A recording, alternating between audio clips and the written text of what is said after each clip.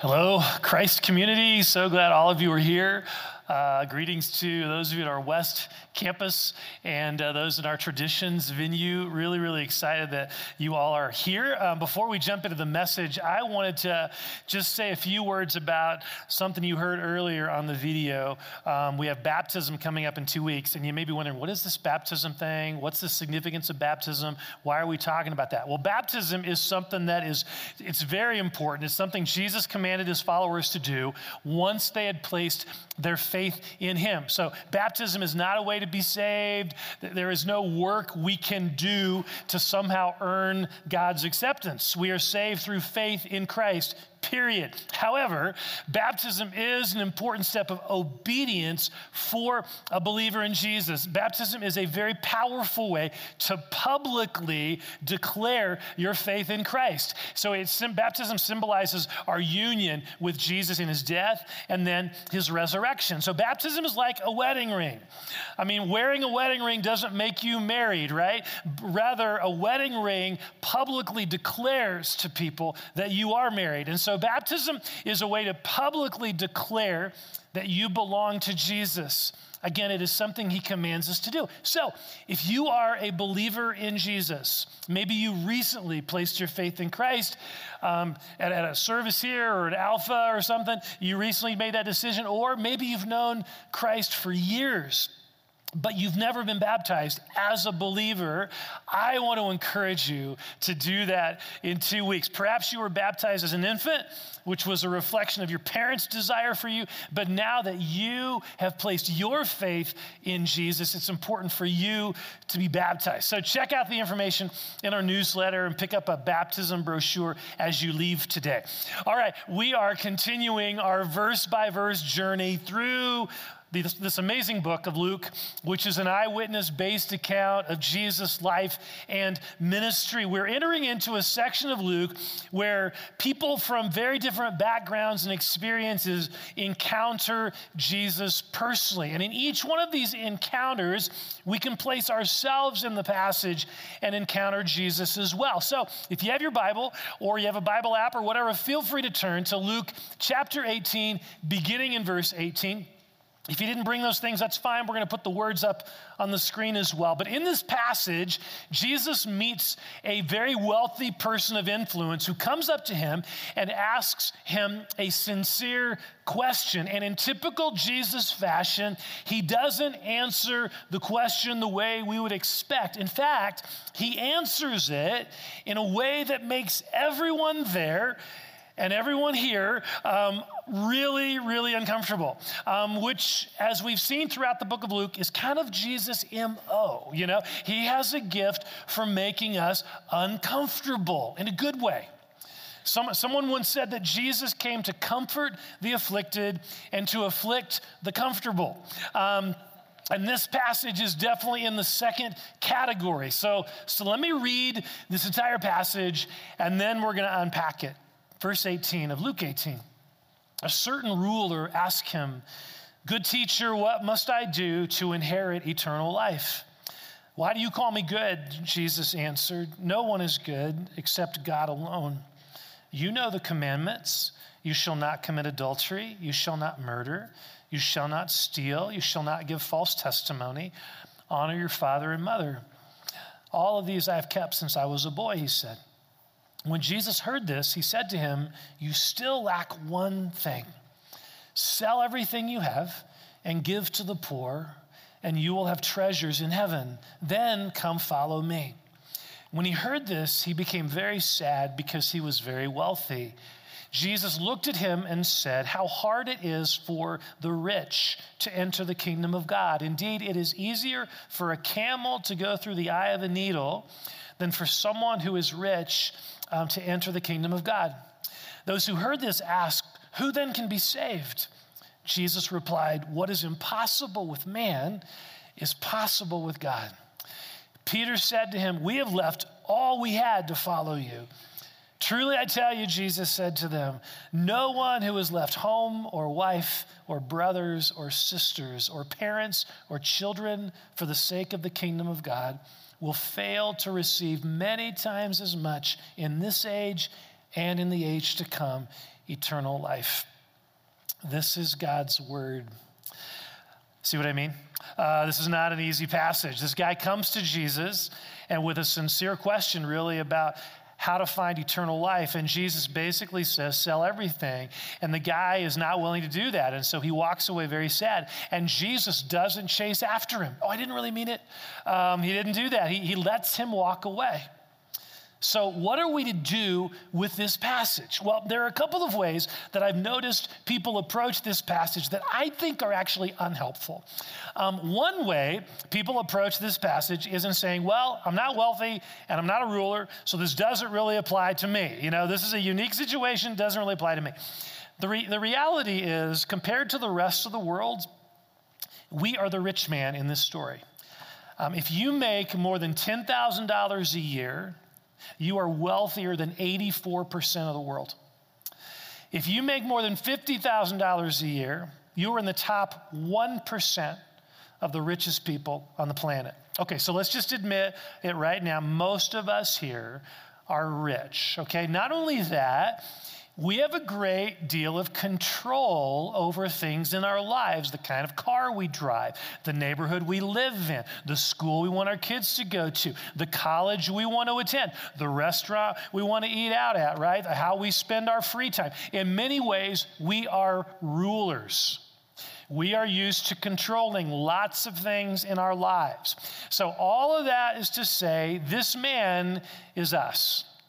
This man is us. We have wealth and we have authority in our lives, and so we can't just say this passage doesn't apply to us. The other unhelpful way to approach this passage, and I understand how it happens, but I want to just point this out.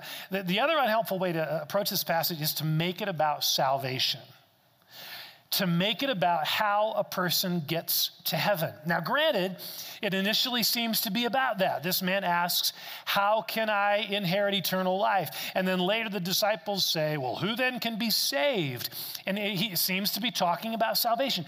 But here's the problem with that. When we hear the words eternal life and saved, we immediately assume that this is talking about salvation through the cross of Christ. The problem is the cross hadn't happened yet. These people are not dealing with a full, complete picture of salvation. In fact, right after this encounter with this man, look at what Jesus does in verse 31. The next verse, after this encounter, this is what Jesus does. He took the 12 aside and told them, we're going up to Jerusalem, and everything that is written by the prophets about the Son of Man will be fulfilled. He will be delivered over to the Gentiles. They will mock him, insult him, and spit on him. They will flog him and kill him. On the third day, he will rise again. The disciples did not understand any of this. Its meaning was hidden from them, and they did not know what he was talking about. Okay, so notice what Jesus is doing. Right after this rich ruler walks away, Jesus tells the disciples the plan for salvation, the suffering, the cross, the resurrection. But they didn't understand any of that. They didn't understand any of it. See, I think it is unhelpful and theologically dangerous to try and read this passage through our more complete lens of salvation when no one in this passage, except Jesus, understood the big picture. So let's go back to the man's initial question to Jesus. What is he really asking? He says, "Good teacher, what must I do to inherit eternal life?" Now, when we hear this phrase, eternal life, we automatically think he's talking about heaven. But Jews in that day, they didn't really have a fully developed theology of heaven. In John 17, verse 3, Jesus spoke of eternal life as being something we can experience now. Jesus said, "Now this is eternal life, that they know you, the only true God," he's praying, "that they know you, the only true God, and Jesus whom you have sent." This is eternal life, he says. See, eternal life is life that we can experience now. It is fullness of life that is found in knowing God personally. Okay, so what is this man asking Jesus? I don't believe he is asking Jesus for the 4 spiritual laws, which hadn't happened yet. No, he comes to Jesus asking, good teacher, how can I possess life? How can I experience true life? And that's the question that all of us are asking, right? Every person is asking this. That's the question that every human being is asking. How can I find meaning and purpose and fullness of life? Now, Jesus initially responds by saying, why do you call me good? No one is good except God alone. Now, in a cryptic sort of way, Jesus is laying the foundation for the answer to this man's question. Life is found in God alone. That's where goodness and life are found. Well, then Jesus continues, you know the commandments. You know the commandments. And then he lists 5 of the 10 commandments. You shall not commit adultery. You shall not give false testimony or murder or steal. And you shall honor your parents. Now, many people, when you read commentaries and stuff, many people feel that Jesus here is cleverly setting up this guy, by laying out this standard of behavior that he knows the man can't reach. Here are God's rules. How well have you followed? See, that's what many people think. But I think there's more going on here. And this is what kind of changed my mind about this. As I was studying this, these commandments that Jesus mentions, they are not simply arbitrary rules. They are a way to life. They are good commands, God-given commands. Life is not found in having sex with someone you're not married to. Can anyone here tell me that adultery brings life? It doesn't. It brings horrific pain and guilt and rejection and betrayal and lust and obsession. Life is not found in adultery. Life is also not found in bearing false witness against other people. In other words, telling lies about people. Life is not found in telling lies about other people. Life is not found in stealing things that aren't yours. Life is not found in destroying other people with weapons or with words. These things do not bring life. So these commands that Jesus mentions here are good commands. They bring life. So the man responds, all these I have kept since I was a boy. Now think about this. What is underneath the surface of that answer? It is not pride. I do not believe that's what's happening here. This is not pride. No, it's something else entirely. It's emptiness. This man is saying, I have done all those things, and I still feel like something's missing. That's why he's there in the first place. Something is missing in his life. Here is this guy who has wealth, he has influence, and good moral behavior, and he still feels empty. Can any of us relate? Why is it that we in America, we have the most wealth of any country in the world? The most conveniences, creature comforts, all of that, of any country in the world. And yet we also have some of the highest rates of despair and depression and suicide and addiction. Why is that? It's because these things are not satisfying our soul. We feel empty. Now, in Mark's version of this same story, the same episode, Mark 10, Mark says, he has this little element that is really important. Mark says that at this point in the conversation, Jesus looked at this person, and loved him. There is no anger here. This is not a gotcha, trick question, Jesus, that's not what's happening here. Jesus is not trying to trick this guy or condemn him. Jesus looks at this man through the eyes of love, and he basically says, there is a reason why you still feel empty. There is a reason why your heart doesn't feel whole. Even though you have followed these good commands and have tried to be a person of honor, there is a reason that you're not feeling and experiencing and finding the life that you long to experience. And that reason is because there's another commandment that you're not living by. the most important commandment of all. Love the Lord your God with all your heart and with all your soul and with all your mind and with all your strength. That is the most important commandment, and that is the foundation for how life is found. See, this is the foundation for how we experience fullness of life every moment of every day. It's in our hearts being filled with a love for God that is above every other love. See, when Jesus is in that position in our hearts, when we have no other gods before him, when he is our first love, we begin to taste of what fullness of life is like. Jesus looked into the heart of this man, this very wealthy, powerful man, and Jesus knew what the problem was.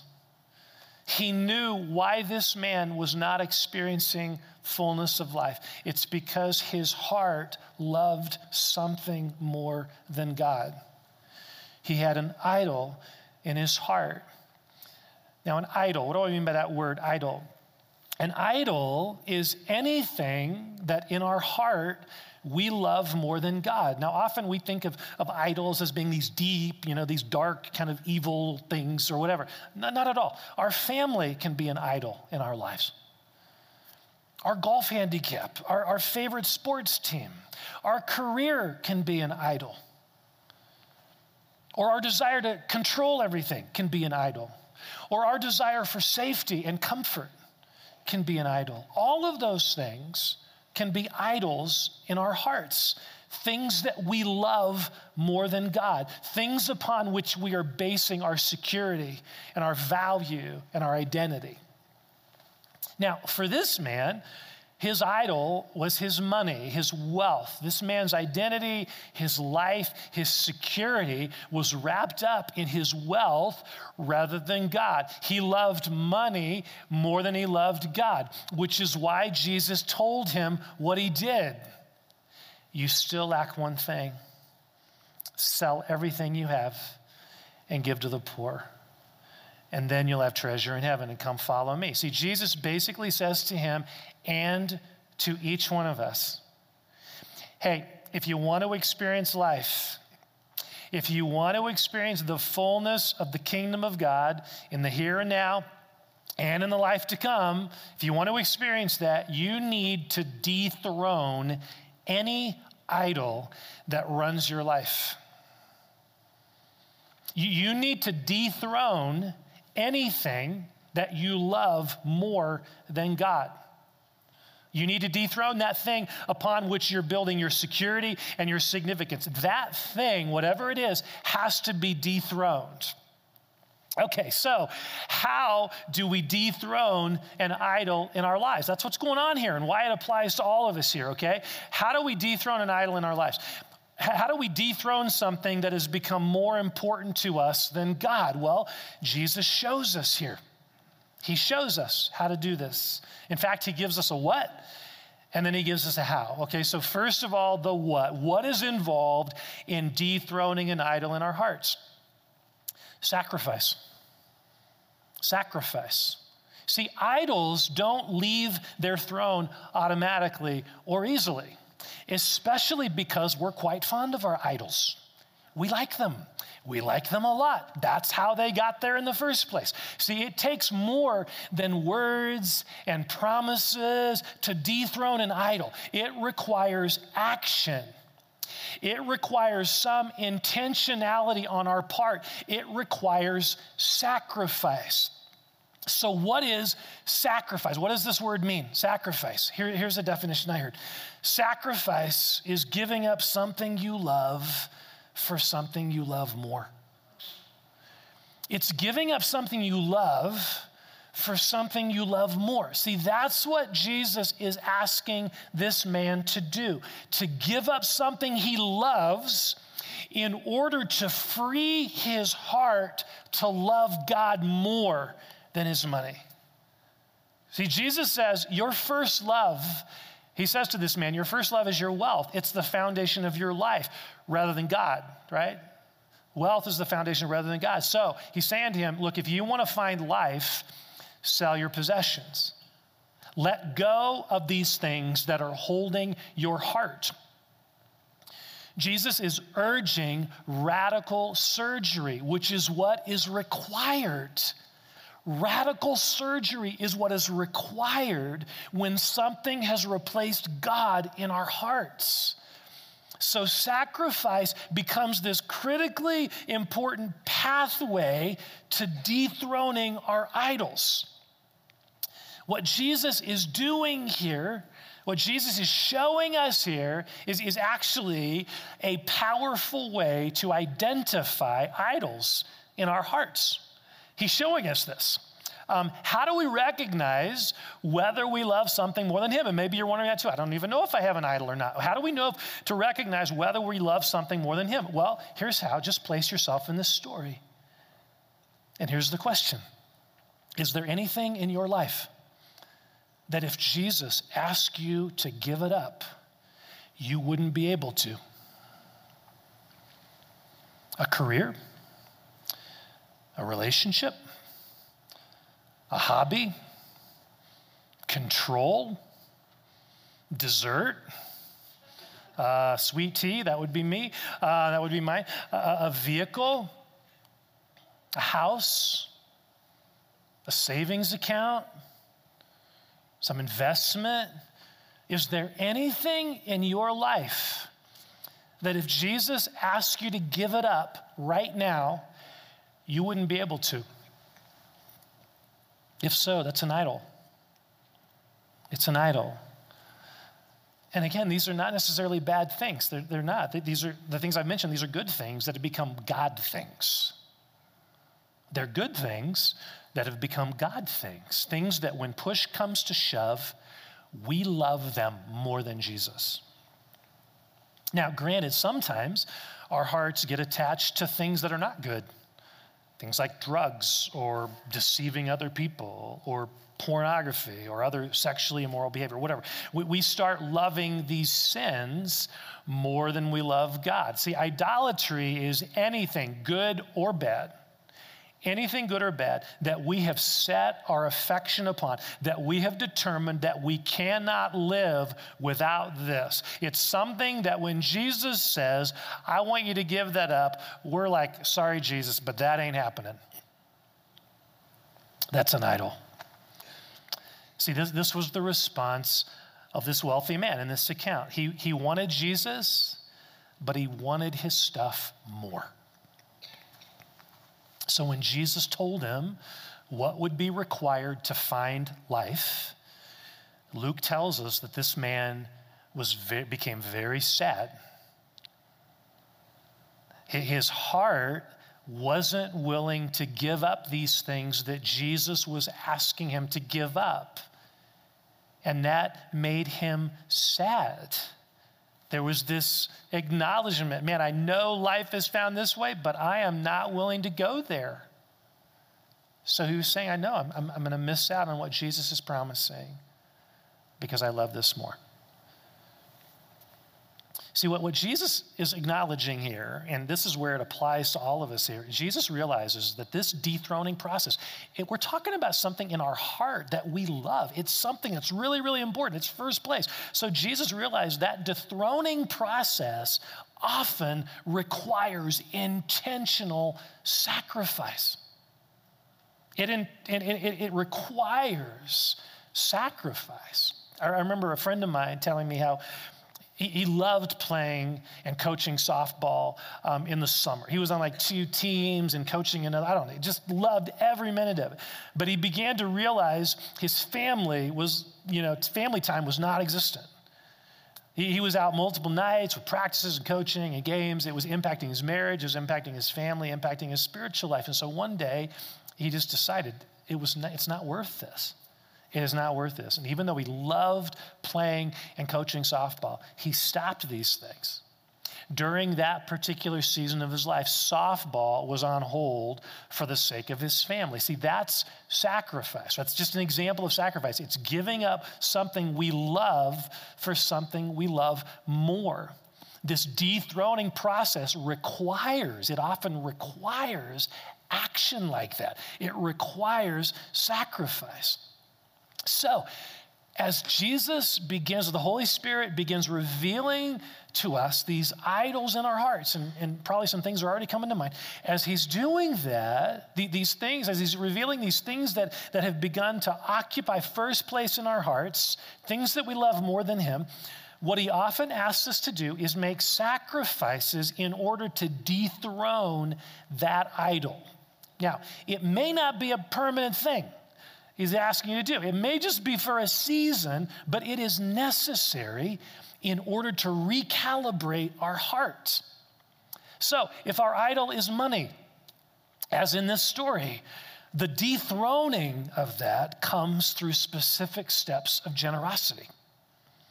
Choosing to let go of that we're holding on to so tightly, choosing to give it away. That involves sacrifice. We are choosing to be generous because right now our heart doesn't want to.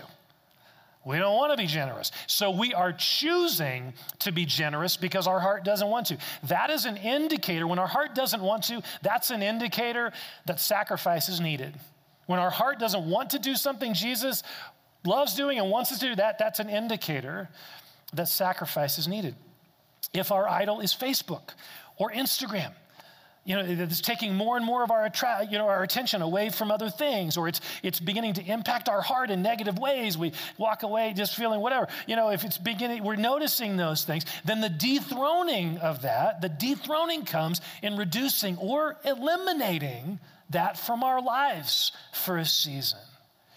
See, this is why fasting, this concept of fasting, is so often mentioned in the Bible. Fasting is a very intentional and powerful way to release our hearts from the stranglehold of a particular idol. It could be food. It could be Netflix. It could be a relationship. It could be an addicting game on your phone. See, fasting provides this vehicle to experience sacrifice. We are choosing to give up something we love for someone we love more, Jesus, right? That's what fasting's all about. Now, I know this sounds hard, and the reason it sounds hard is because it is hard, okay? It sounds hard because it is hard. I mean, look at what Jesus says next in verse 24. How hard it is for the rich to enter the kingdom of God. Indeed, it is easier for a camel to go through the eye of a needle than for someone who is rich to enter the kingdom of God.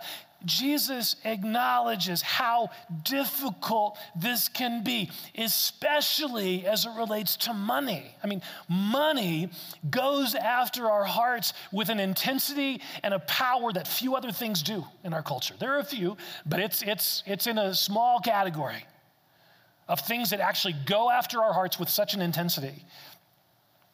And so Jesus says it's easier for a camel to go through the eye of a needle than for a rich person to enter the kingdom of God. In other words, for a rich person to experience life. Now, he's using hyperbole, something he did all the time. He's using exaggeration to make his point, that it is not easy to dethrone idols in our lives. Even the people who were there with Jesus, watching this encounter happen, they acknowledge how hard it is. Verse 26, those who heard this ask, who then can be saved? Now again, I'm urging us to view this word saved from a pre-cross paradigm, the way they used it then, right? This word save also means to deliver. It's the word sozo. It means to deliver, to rescue, to make whole. These people are asking, if this is where life is found, what you're describing, if this is how my heart can find wholeness, who could ever do this? I mean, who could even do this? Who could make that kind of sacrifice? The people are asking. And look at Jesus' response. Verse 27, what is impossible with man, it's possible with God. I love that. In one sentence, Jesus adds this very powerful, this important additional component to this whole idea of sacrifice. See, if sacrifice is the what in terms of dethroning an idol, Jesus now reveals the how. It's by setting our affection on Jesus. It's by setting our affection on Jesus. See, I want us to go back to what Jesus says to this wealthy man who is looking for life. Verse 22, look at this again. You still lack one thing, Jesus says. Sell everything you have and give to the poor, and you will have treasure in heaven. That's the sacrifice part. But then look at what Jesus says next. Then come follow me. Come follow me. There's the how. See, there is a purpose to the sacrifice. There is a passion that drives this sacrifice, and that passion is Jesus himself. The only way we can choose to make these sacrifices that I was just talking about, the only way we can choose to make these sacrifices in order to dethrone these idols in our lives is by looking to Jesus. What's impossible with man is possible with God. It's by looking to Jesus, letting him fill us with a greater love for him through the presence of the Holy Spirit. See, that's the key. This is really, really important. That is the key to dethroning an idol. That's the how. It's in elevating our love for Jesus.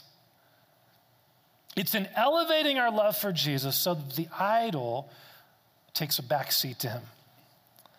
It's what an old Scottish preacher named Thomas Chalmers once referred to as the expulsive power of a greater affection. The expulsive power of a greater affection. What does that mean? Here's what it means. The way we rid our hearts of an idolatrous affection for something is by filling our hearts with a greater affection for Jesus. Where our heart is, our actions follow. So to illustrate, let's say you have a teenager who loves to sleep in until the crack of noon every day in the summer, okay? They love to sleep in until noon every day of the summer. And then one day, something absolutely miraculous happens. He is up and out the door by 6 a.m. Every morning for several weeks, he is up and out the door by 6 a.m. What happened? Football practice started. See, it's not that he no longer loves to sleep. He does, but his love for football replaced that previous love, at least for a while. But do you see how this works? His sacrifice of sleep is fueled not by guilt, but by a greater love. And the same thing is true of us. See, the way to dethrone whatever is first place in your heart, in my heart, the way to dethrone whatever is first place in your heart is not by trying to unlove that thing. That's not going to work. That's not how to dethrone an idol. It's not by trying to unlove, that thing. Good luck with that. The way we dethrone whatever is first place in our heart is simply by loving something else more. When we love Jesus more than anything else, our actions follow. Our actions follow. This is what happened with the disciples. Look at verse 28. Peter said to him, "We have left all we had to follow you." I mean, it's almost as if this is the first time Peter realized this. Wow, we've given up a lot. I mean, clearly, Peter did not view this giving up everything as a requirement. Peter didn't view this as a requirement, as this heavy burden that he was carrying. No. Their decision to leave everything in order to follow Jesus, that decision to sacrifice so much was driven by love. It was driven by a desire for Jesus, a greater desire for Jesus. See, when Jesus was their ultimate desire, they just wanted him more than anything else. When he was their ultimate desire, of course they would leave everything to follow him. And that choice resulted in life. Jesus said in response to Peter, "Truly I tell you, no one who has left home or wife or brothers or sisters or parents or children for the sake of the kingdom of God will fail to receive many times as much in this age and in the age to come, eternal life. See, Jesus is saying, when this heart issue gets settled, when you choose to love me more than anything or anyone else, you will receive blessing in this life and in the life to come. You will experience what your heart truly longs to experience: fullness of life, true meaning and purpose in life.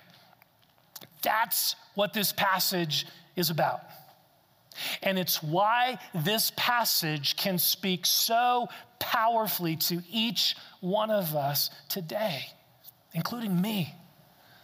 I mean, just in the last 24 hours, Jesus has been speaking to me about something in my life that has become too important and has been distracting my heart from him. It's a technology-related thing, and he's asking me to give it up for a season of time so that I can focus my heart more fully on him and his word.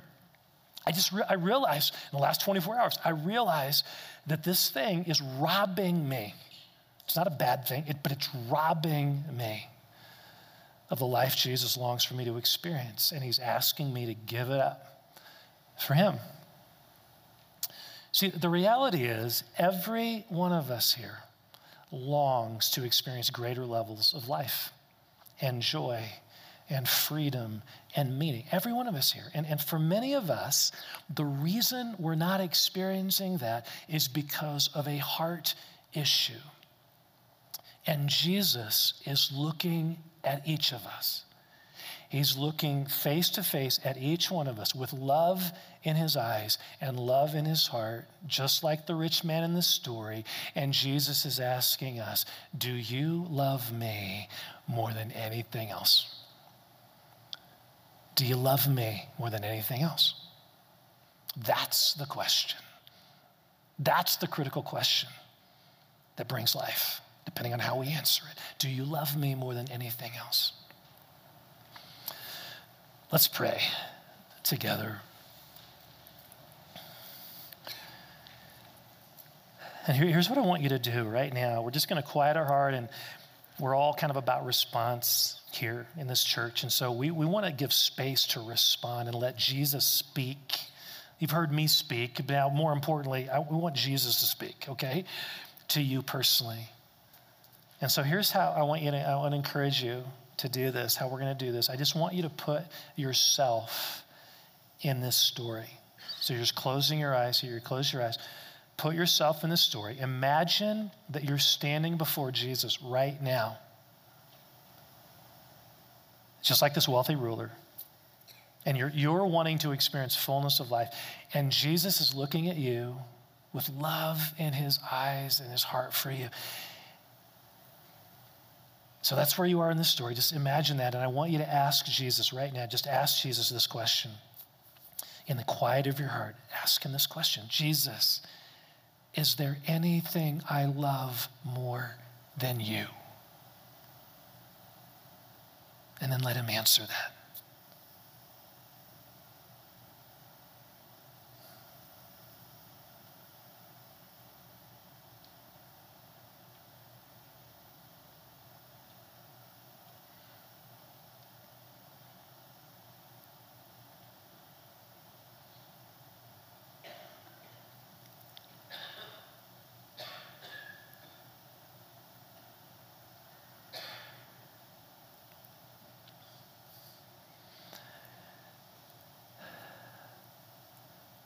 Now, if Jesus identified something, if something came to your mind immediately, or maybe just after a few moments of processing, but you just kind of knew it, then here's what I want to encourage you to do. I want to encourage you to ask him, okay, Jesus, what do you want me to do in response? What do you want me to do in response? Is there a sacrifice you want me to make? Is there an action you want me to take? Something you want me to do in order to recalibrate my heart?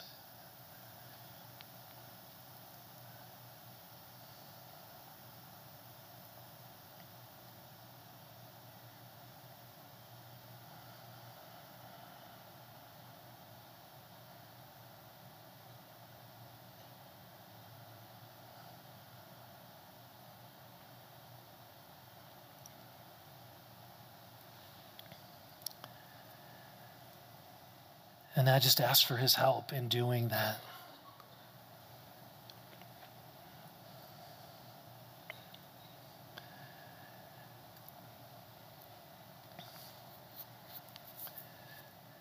Lord Jesus, we pray that you would continue to speak to us about any idol, anything we love more than you. And then as you're speaking to us about the sacrifice you want us to take or the action you want us to take, Lord, that we would have the courage and the strength from you to do this, to dethrone these idols, not through our own effort. It's impossible with us, but it's possible with you. And so I pray for our hearts to be so in love with you that anything you ask would be absolutely. Our response would be yes, absolutely. And so whatever you're asking us to do, maybe even in the moments where we've spent in your presence here and hearing your voice, you would give us the courage to do that because of our love for you, fixing our heart on you. So I pray, Lord, more than anything, you would increase our love for you so that even these sacrifices would be, at some level, they'd be hard, but they would be a joy because we love you more than these things. So thank you, Lord, for using this passage. We pray you'd continue to use it in us. We want to be followers of you who love you more than anything. And so we pray for you to continue to stir that first love. You would be our first love.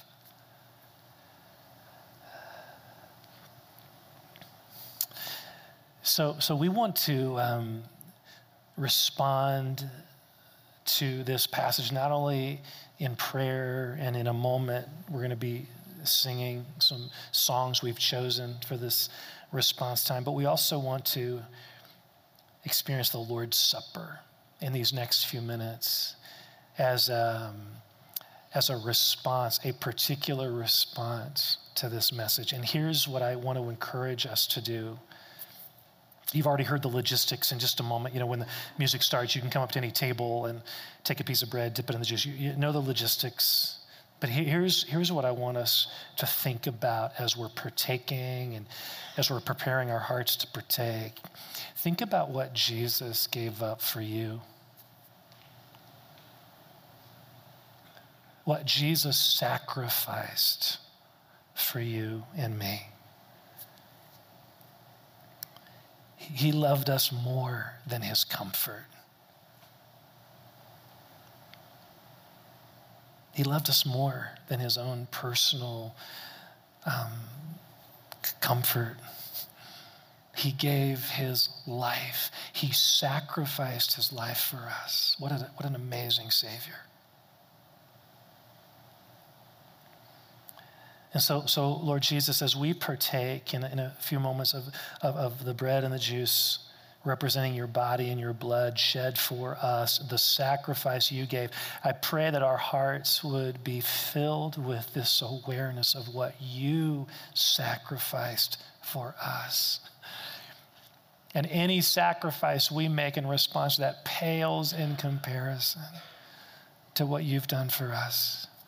The love that you demonstrated for us. Thank you for that. Thank you for that.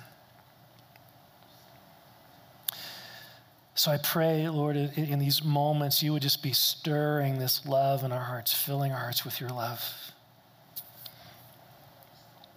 Now, let me just mention one other thing. You can keep your head bowed for a moment, but one other thing. If you have never placed your trust in Jesus, we encourage you to do that. You can just tell him that you need him, that you long for him to forgive your sin, and then just place your trust in him. Ask him to come into your life and change you. If you've never done that, I encourage you to do that before you partake of the bread and juice. So Jesus, we love you. We worship you. Set us free right now through prayer and through the Lord's Supper and through song. We just want to respond. We want to experience you. Holy Spirit, pour out the love of Jesus into our hearts. Pour that out in a greater way right now.